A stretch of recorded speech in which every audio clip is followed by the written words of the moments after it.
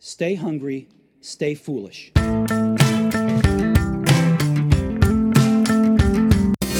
The intro to this show was a little bit different today. This week's guest, musician Peter Himmelman, author of The Great Let Me Out. Peter, welcome to the show. Aidan, my pleasure to be with you today. I read your brilliant book. The book is called Let Me Out, and I'll have links on the website and all web outlets. Peter, it would be great, before we even start talking about the book and the lessons it imparts, is to talk about you, because you have a really interesting backstory. Well, I have done a few things, and sometimes somebody said to me, well, you've done so many things and creative and all this stuff, sort of putting a laudatory spin on it.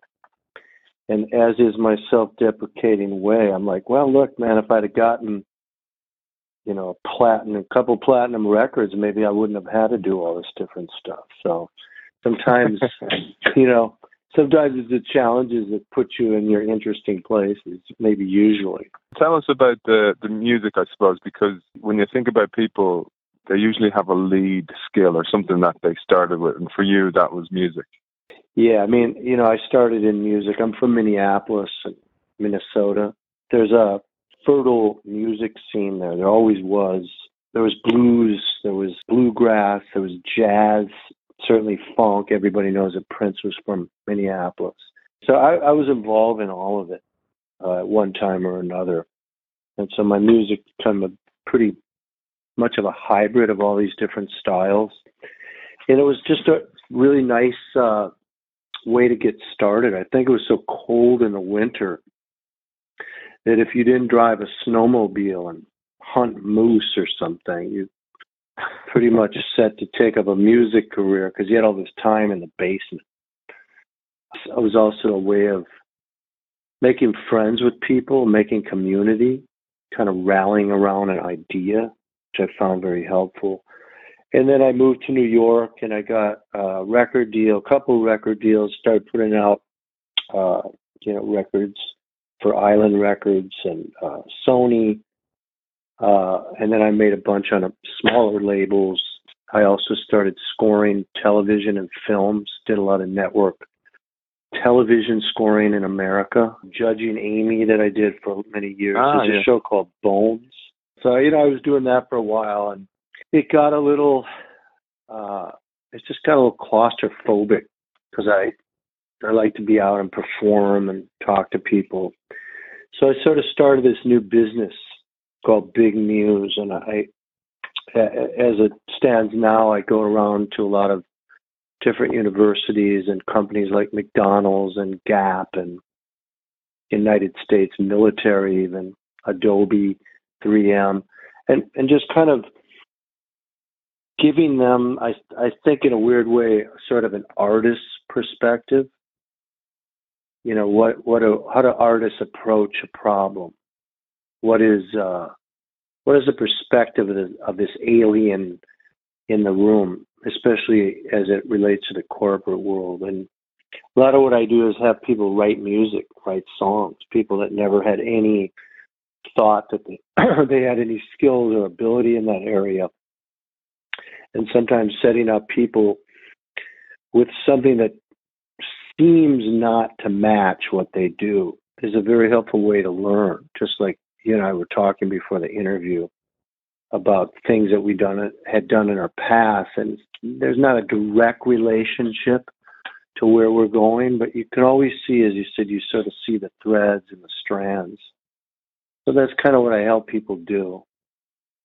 Yeah, and that makes total sense for the book, because the book aims to, I suppose, democratize you or scale your thinking to reach everybody, not just the companies you work with. And it'd be great to launch into that, because it makes total sense now, your background and, almost that creativity and the non kind of corporatization of you, of an artist that doesn't have to answer to anybody in a certain way. Yes, you have clients, but you don't have to dress a certain way or behave a certain way in an environment, in a corporate environment, and that's something that comes across in the book, that you're trying to liberate people from this. Yeah, it's almost somewhat almost paradoxical. I mean, this book is used in businesses and at business colleges, and in some way, if you look at it, it doesn't really. I don't really talk about business or corporations. I talk about people. You know, ostensibly, businesses are staffed with human beings. You know, sometimes we forget that.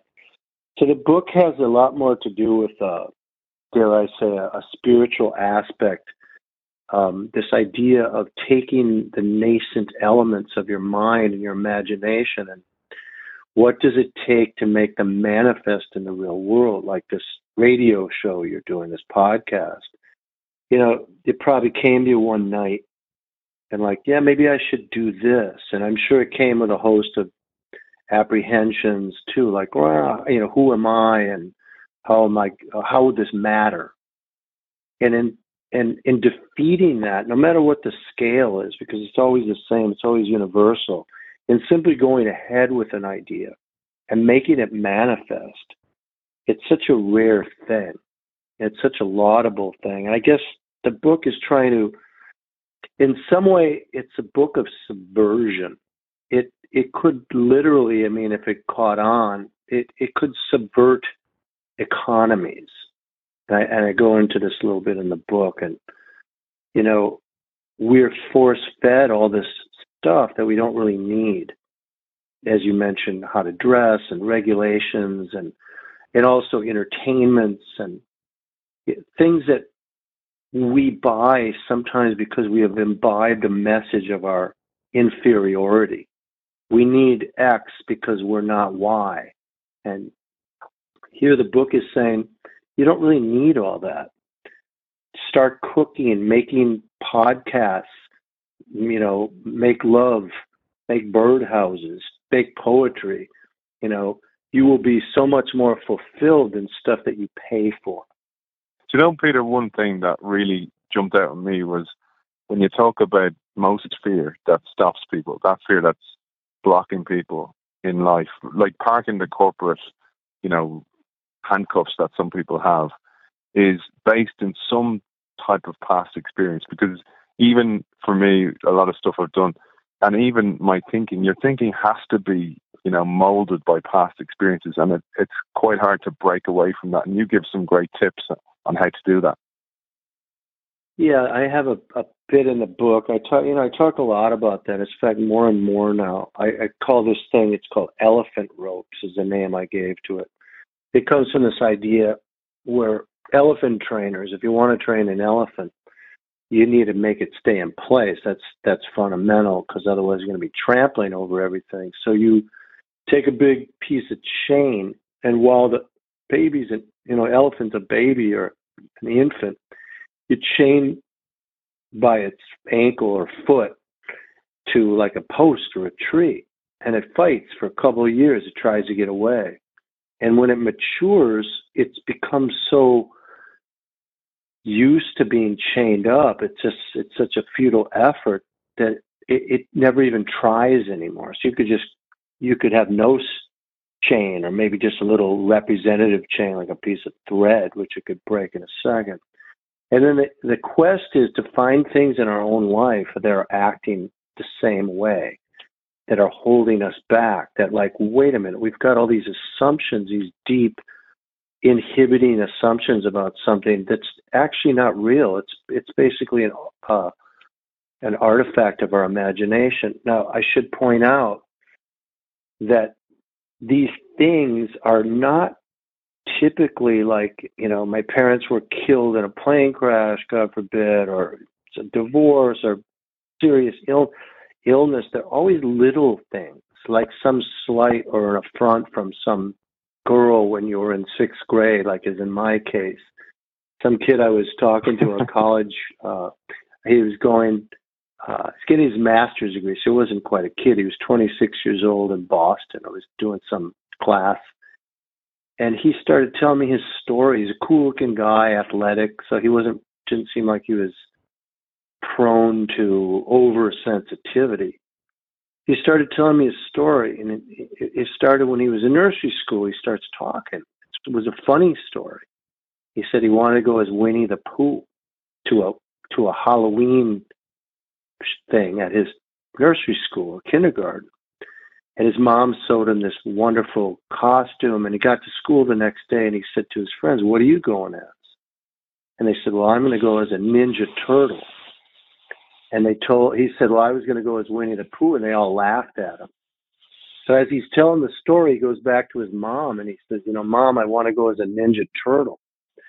And he starts crying, this 26-year-old guy, like in the midst of telling the story, how bad he felt for not having, the strength and the resilience to do what he wanted to do, that he caved into these other kids and he sort of dismissed his mother's efforts. And there are always these kinds of things.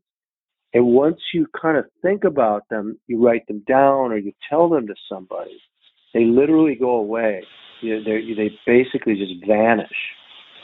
Apart from corporate conditioning, it's so apparent in our lives every day where people, I see this, I have to say, with successful people, that oftentimes, and you must come across it so much, Peter, a lot of musicians in particular were bullied or were ridiculed like that, but they stuck to their guns and either through adversity because they couldn't condition themselves to act like everyone else does, or else they stuck to their guns and they said, this is who I am, I'm going to embrace it. And by doing that, that's where the success comes from. I mean, it's one of the axioms that you can't achieve anything without going through some wall of fear. Anything of value, if you examine your own life, anything, whether it's a relationship or anything that you have that you're proud of, you can almost be assured that it didn't come easily. And yet there's always matters, and myself included, have not become an expert at this. I only find more and more challenges. But there's always something that's really intimidating. And you can't find any sort of the fruit or substance of life until you don't even have to be brave. You don't have to be confident. I don't even believe in those things. You simply have to act.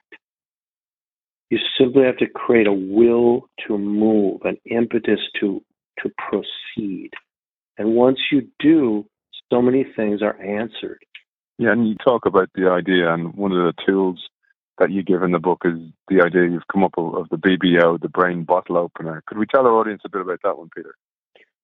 Well, there's a bunch of different ones. I just thought, I better have some exercises in this book, and I hate the word exercises. They make me just like, oh man, I gotta do an exercise, and you've changed, man. You've changed, Peter. I don't even, just the word exercise is so off-putting. So I try to make up something kind of funny or self-effacing. Brain bottle opener. It just kind of opens you up. So there's a bunch of different ones. Some are they're all very simple, and none of them are direct. You'd stop and say, and I'll explain one in a second, well, what does that have to do with, bringing your idea to life? One of the things that I do this in corporations and all sorts of things, is I have people take a timer. Everything's on a timer with me, because my belief is we never do anything unless it's the 11th hour, unless there's pressure upon us, some sort of impetus that says go. And in lieu of there being some external impetus, like, you have a deadline or something, I constantly create my own. And I think the iPhone or any smartphone with a timer is a really helpful one. You set it for 3 or 4 minutes, and you start writing a letter that you didn't want to write, and you find that it's much easier. You can deal with 4 minutes, but you can't deal with 4 hours.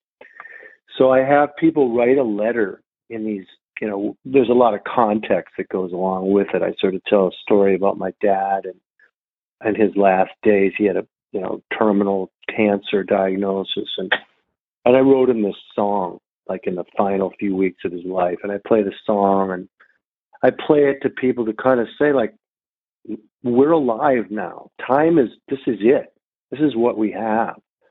And one of the main goals that we want to achieve is to create community around ourselves. And the best way to do that is to create a community with the people you're closest to. So when people are in the mood, I say, I'm going to give you 2 minutes to write a letter to somebody that you love. And it's a strange thing, especially in these weird contexts, like why am I doing this? I'm in a corporation. But you see, even in your personal life, sending your mom a note or your brother or some friend that you haven't seen, I don't need to tell you that there's all this data out there to suggest that this makes people really happy, because I hate data. I don't need it. I can intuit a lot of truth without it.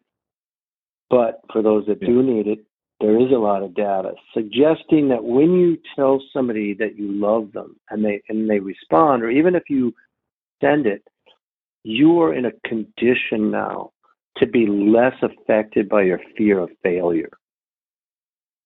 You've created a sense of strength and courage and community around yourself, which defies that sort of inner voice that's telling you all the time, you can't do this, it's not you, you're not smart enough, you're not good looking enough. Yeah, and you call this inner voice. You have a name for this inner voice as well, Peter, which would be interesting to tell our audience about, Marv. One day I decided I like to draw, so I drew a picture, like a kind of a cartoon of this voice. Now, and I thought, well, how will I depict the voice of fear? Should it be like this demonic-looking, thing with blood out of its fangs and talons? And, I thought of it just the most mild, meek, kind of scared thing. So it's a little cartoon, almost a self-portrait. And I named this character Marv, just because I thought it was a name that was very sort of harmless. And if you're a killer, fight, UFC, and your name is Marv, good on you, But and then I realized, Marv stands for majorly afraid of revealing vulnerability. It's a central part of the book. So if I can just explain a little bit what this is all about. Marv, or the voice of fear, which everybody has. You can be the richest person in the world. You can be famous. You can be beautiful. You could be a rock star. You could be a professional athlete. In some situation, this Marv will always show itself. And the first instinct we have is, I wish there was a way to kill this Marv or eliminate it. And what I'm trying to posit in the book is a little different, is that's not the way to do it, because first of all, you need Marv. Marv is a function of your amygdala, and you'll never get rid of it. It's in your, what they call the primitive or emotional brain. And its function is to save your life. It has a very life-saving function.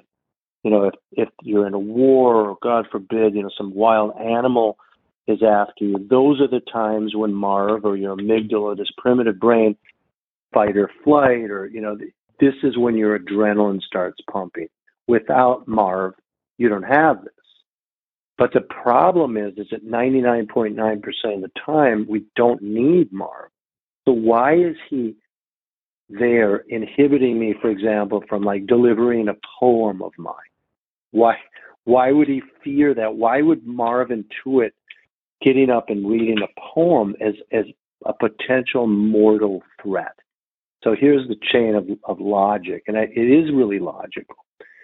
Marv is saying, Peter, if you get up in front of these people and you recite this poem, there's a chance you could fail, that no one will like it. Okay, that's logical. Then he goes on, if you fail, you will be ashamed. Shame is something that human beings do not like. We could hardly handle it. And why?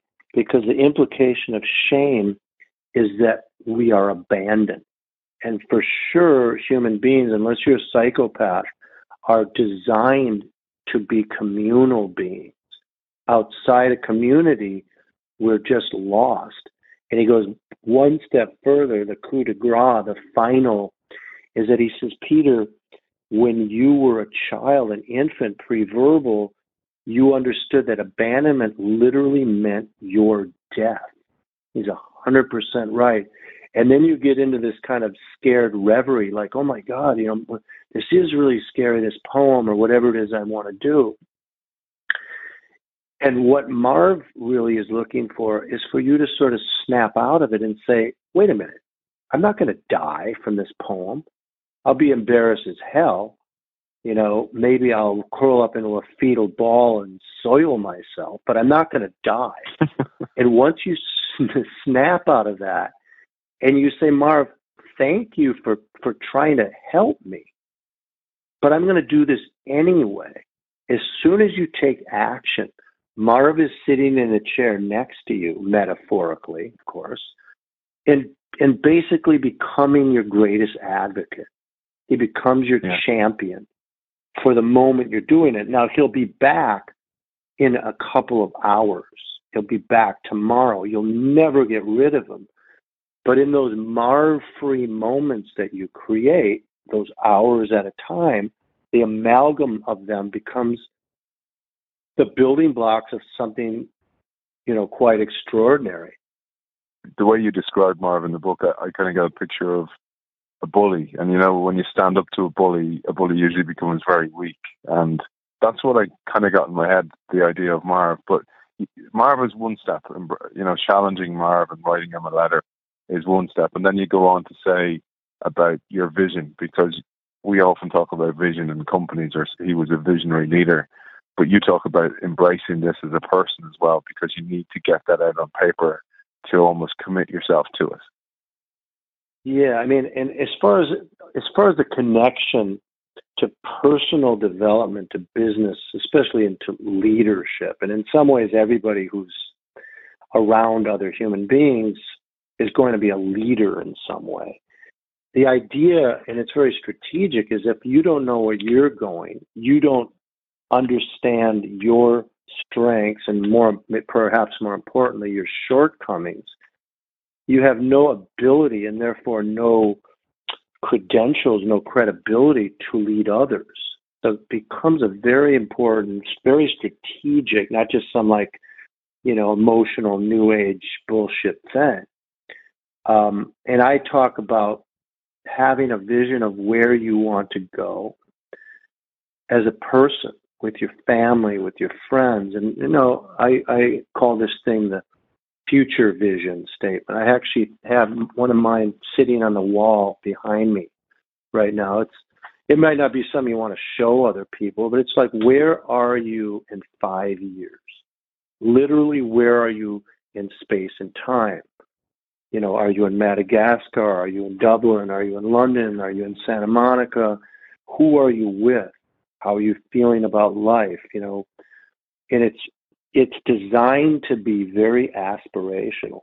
And you find some people, for reasons somewhat unknown to me, is that they're very timid about how they dream for themselves.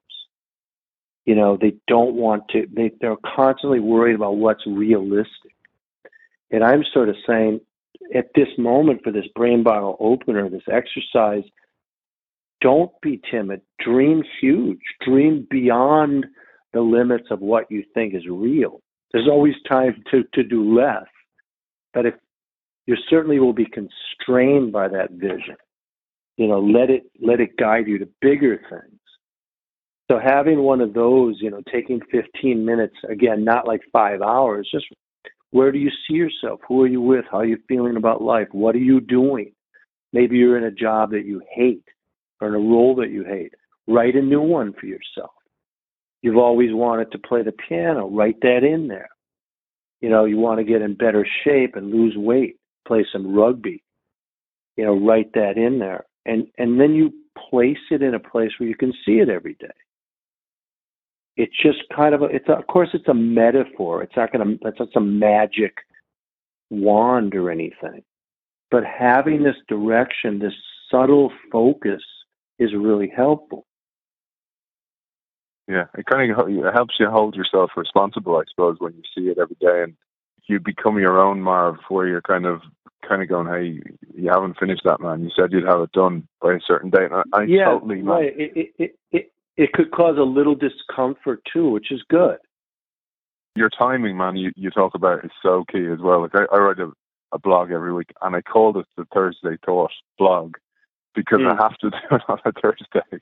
And I knew if I just did it a weekly blog, I would let it go some weeks. And I was like, no, I have to do it. And I haven't missed one in 60 weeks or something like that because it's called the Thursday Thought. Even over Christmas, I kind of gone, I could be lazy and put out a repeat or put out a weaker one, but because you're standing over it and you're holding it over yourself and you're holding yourself accountable, you have to deliver to yourself. It's really, these are the kind of the forcing frames. I hesitate to use the word traps because that has a negative connotation. But like, if somebody isn't saying, "Hey, I'm going to pay you $50,000 to do this by Wednesday," which is a great motivator, believe me, you need then to create your own motivators. You need to create your own forcing frames or your own trap to make sure these things get done. And you're doing them, you're kind of in control, so it's not going to be painful. Moving on to some of the other ones, because I know you're under time pressure because you have a rehearsal later on, is the idea of embracing change, Peter, because you talk about this really well in the book about embracing the change that's coming, but also remembering adverse change that happened in your life and how you dealt with it, and looking at yourself in the mirror and going, was I accountable there? Was I responsible for it, even if it didn't go my way? Yeah, I think that's something that's at least I had overlooked for a long time. We attach ourselves to these narratives about things in our past that might not have gone well. This guy did this, and this guy was a total asshole, and these are our narratives, and we walk around with them. But without real deep introspection, we're not going to grow from those. And I offer this idea, I forget what I call it because I gave all these things like snappy names, But the thought was, okay, you've had this running narrative. And one of the things that I wrote about in the book, is I was pretty transparent about it. I was working on that show Bones. And in the after the third year, they had a writer's strike, and, of course, they're going to hire me back because I'm Peter Himmelman. Well, they didn't. They got another guy. They fired me. And I was so distraught, and I'm carrying around this narrative like, this guy's an asshole, blah, blah, blah. Well, it turns out, as I looked at it closely, and I rewrote the script, in other words, I think I called the rewrite. Well, what are the things that I did wrong? What are the things that I did that contributed to this situation? In hindsight, I'm kind of glad it all worked out like it did, but it gave me a lot of consternation for a lot of years. Did I actually call this one guy who's like an overworked associate producer who was always giving me notes on my music, and it got so rancorous that I had him leave the notes on my answering machine. I didn't want to talk to him. Well, how did that help? How much of my ego was in there? And when I looked at it, I see how I could have probably prevented the whole thing. And I think that's a healthy exercise going forward. And this could be for, friendships that erode or divorce, anything that you found sort of unpleasant that you want to really examine and open it up. You find a lot of fruit there to go forward with. Yeah, it really, when I read that, it really echoed with me that it's like the saying where if you point a finger, there's three pointing back at you, and you have to recognize what did I do? What did I do to contribute to this? Because either it was a miscommunication, because we're always to blame some way. I always find that there's not blame, but you have contributed some way. Yeah, we always contribute, right? Yeah, for sure, and actually by confronting it and recognizing it, and as you say, kind of almost take it down, you then learn and you get better for the next time. Right, 100%. Yeah. So one of the things I thought, you talk about kid thinking and being more childlike, and when you're in a corporation, people have this front, and it's not people are often putting on a mask of who they not really are because they believe they have to act a certain way that the leader acts. And you talked about us being these communal beings, so we all kind of imitate the leader or behave the way we think they want us to behave. But as a result, we let go of this kid thinking and our childlike instincts. And you give some great ways and great methodologies about how to release that. Yeah, this kind of kid thinking thing it's really important. One of the things that I, like to do, or one of the brain bottle openers that's just so small and so insignificant, it's sort of like a meditation in a way. And I always hesitate to talk about like meditation because some people have all these kind of biases against it, or these ideas that it's too mystical, it doesn't have a practical kind of approach. One thing I do all these from time to time myself. So I'm just looking at my desk right now. I got keys and a pen and my iPhone and these Apple earbud case, and there's letters on a piece of paper that I've written. And so I'm just going to look at there's an F. I wrote the word flights for my tour. So I'm looking at the middle line in the word F.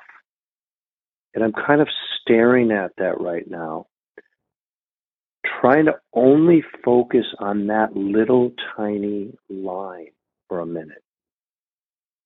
And I'm not going to do the whole exercise now because it takes, it's like a minute of time. It's kind of silent. But eliminating... Go for it if you want. No, but I'm almost getting into it now. I see my eyes kind of like blurring in this one thing. This idea of shutting out all this urgency, all this noise, all these things that have to be done, all these feelings of either, hey, I'm really successful or I'm really not successful, all these judgments. And just for a moment, it doesn't have to be for 2 hours or 2 weeks, it could be for 60 seconds. You find this place of quietude, of silence, of openness, of emptiness. And you kind of breathe there. You breathe in through your nose like, and out through your pursed lips like through a straw. You're slowing your breathing way, way down. And this is something that I do if I'm going to go before a show or talk to somebody, or even if I'm talking to my wife and it becomes like a heated conversation. You open yourself up to all sorts of other possibilities. Your prejudices and your bias and your sort of reflexive actions and words, they're not as important right now. You're trying to develop newness and freshness. And this is such a tiny, almost sounds very stupid. Like, what are you doing? You're staring at this little mark in the middle of the letter F, and you're staring at it.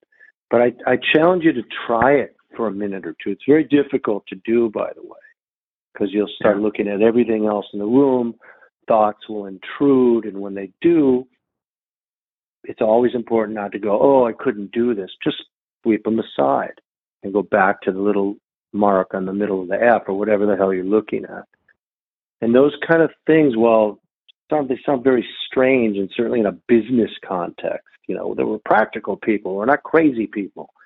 True, you're practical, but you're a human being. You're comprised of soul and spirit and emotion, drives, chemistry, chemicals. You're not just a practical person. You're basically a walking mystery. And if you think you can overcome that, you're totally wrong. You're sexually attracted. This is hilarious. This is scary. You're nothing more than a growing child with an Amex card and a beard. I mean, you never outrun your childlike self. And getting back to it, understanding and appreciating it, it gives you a lot of strength and resilience. Yeah, and that's the whole idea of the book, to let me out, let me back out again. I'm in here, and I often find people are very unhappy in those roles that they may adopt in a company where they have to be somebody or not, because that's how they remain in the role. And it's like the world has moved on and has recognized we need to change and businesses are failing. There's only 12% of the Fortune 500 companies that were around 60 years ago are still in existence.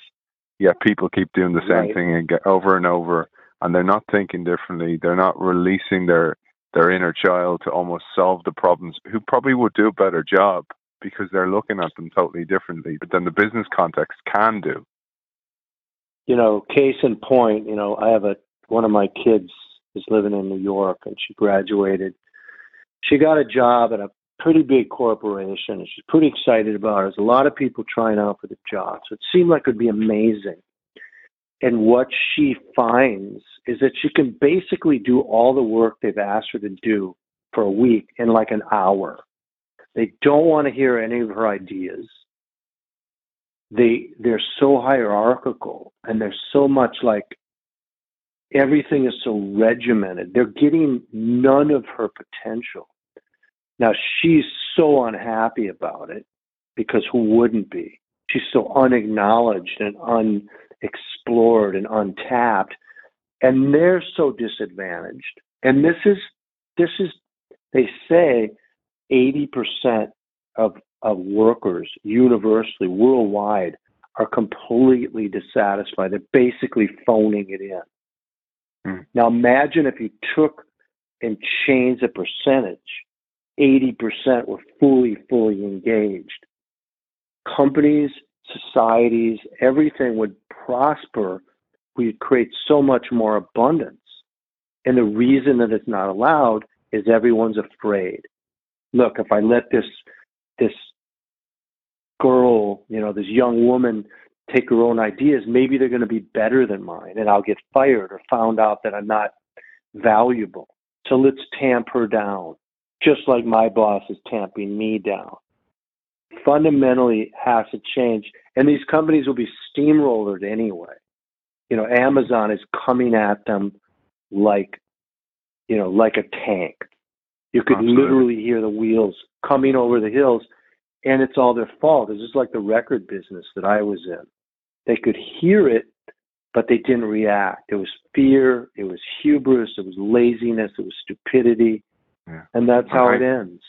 And hanging on to status quo and hierarchy and all those kind of crazy things. And you're right, man. Yeah, if it's in a marriage or any relationship, these things they're universal. Yeah, where you need to start breaking down hierarchies. And it's fearful to do that because they afford some people some protection. They give us a sense of, well, what's normal? We need to know we have to have all these standards.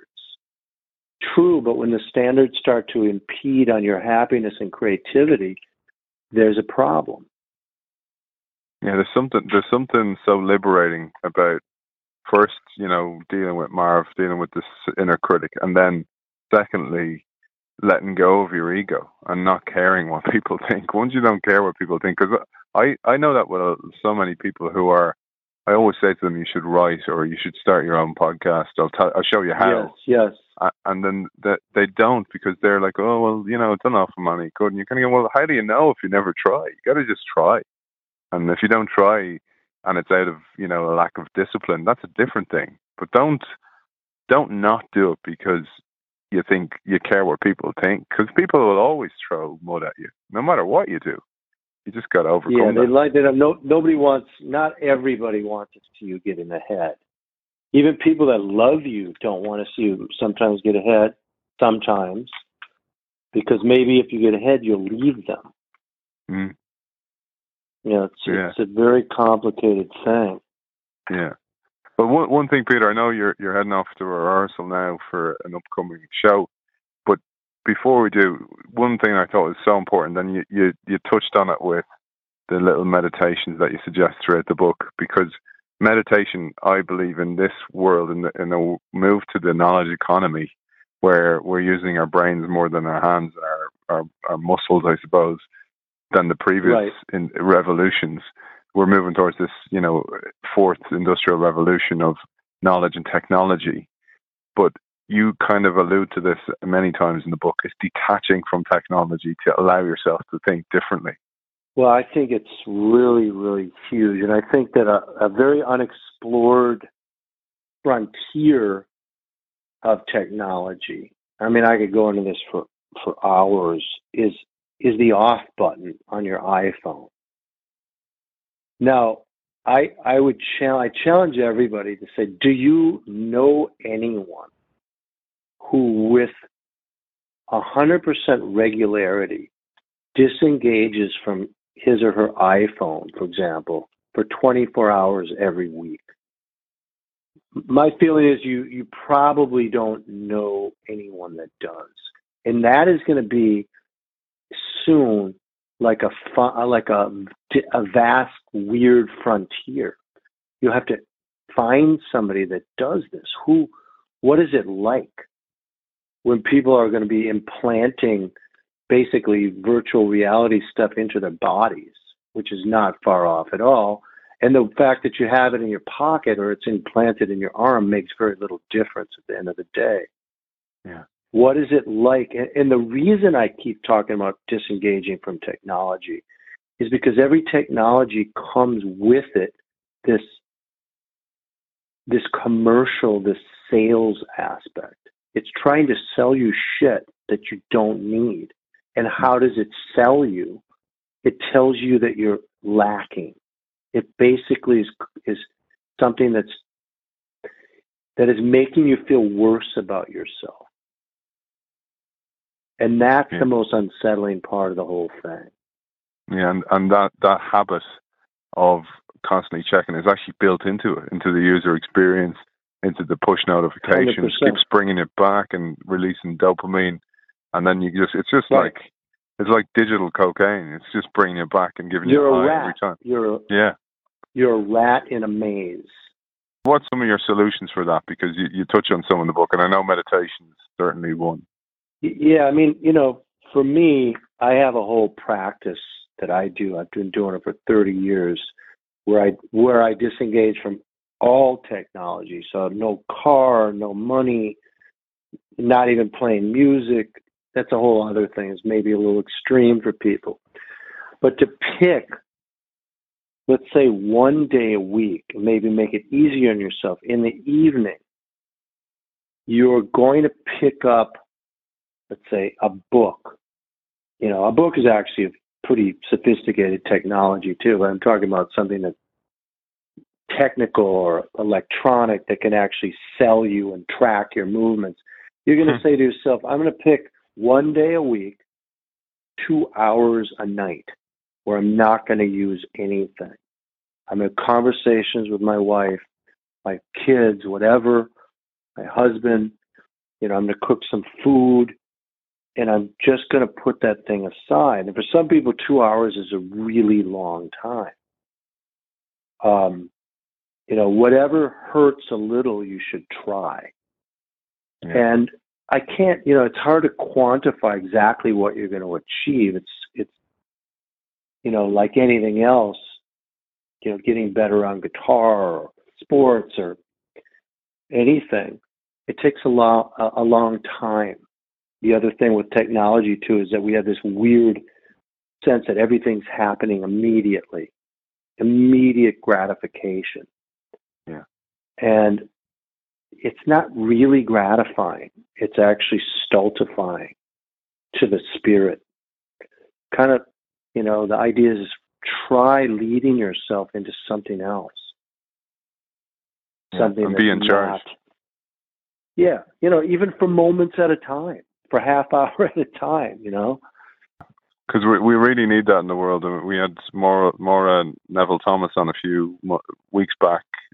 Her whole thing is about gaining back your focus and your attention in the workplace. And I actually practiced. I had her on the show because I bought her book and I read it and I put it into practice. And I'd say my work rate, as in my focus work, trebled because I just was able to get deep into the work because I turned off all my notifications. I unsubscribed from every single email.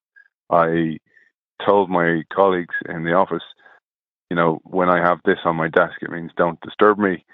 And they know not to disturb you because you're in deep work. And the amount of work you get done, it's like you being in flow. When you're in flow, when you write music or you're on stage, time doesn't, you don't even notice it go by, but you get so much done. Yeah, it's completely right. It's a total different experience. So any other tips on, I said to the audience, I'll put the links on for the book. It's a great read. And you do it great because it's a simple read. You're not trying to use any fancy language just to show off, what some people do. You're right. trying to tell it. I couldn't do it if I wanted to, Well, you live your inner child wrote the book, so that's the good thing. Right. Yeah, I try to keep it kind of conversational. This idea of the Marv thing, just going back to that for a second, just holding it in your mind, sort of in the back of your mind, is this fear, which is like, a polar bear is going to whack off your head. You should be afraid. That's total fear. You just fallen out of a plane and you have no parachute. That's fear. But anxiety is, I don't know what they're going to think about me, and maybe I shouldn't. You're waking up at night, you can't sleep. Those are the things you need to process. Should I really not start a podcast? Should I really not start writing because I want to, or taking piano lessons? Is this anxiety or fear? And once you have it in your mind, you determine, most likely correctly, unless it's the polar bear, that it's just anxiety. It gives you a lot more ability and impetus to go for that thing. And the more things that bring you joy that you do in your life, not only are you going to be happier, but you influence the world around you in a much more positive way. And that could be in your workplace, in your family, your friends. Really just becoming a beacon of light to people around you is hugely important. Well, that's a really nice way to leave it. And as I said, great book, Let Me Out. Musician and author, Peter Himmelman, thanks for joining us. Thanks, Aidan. My pleasure.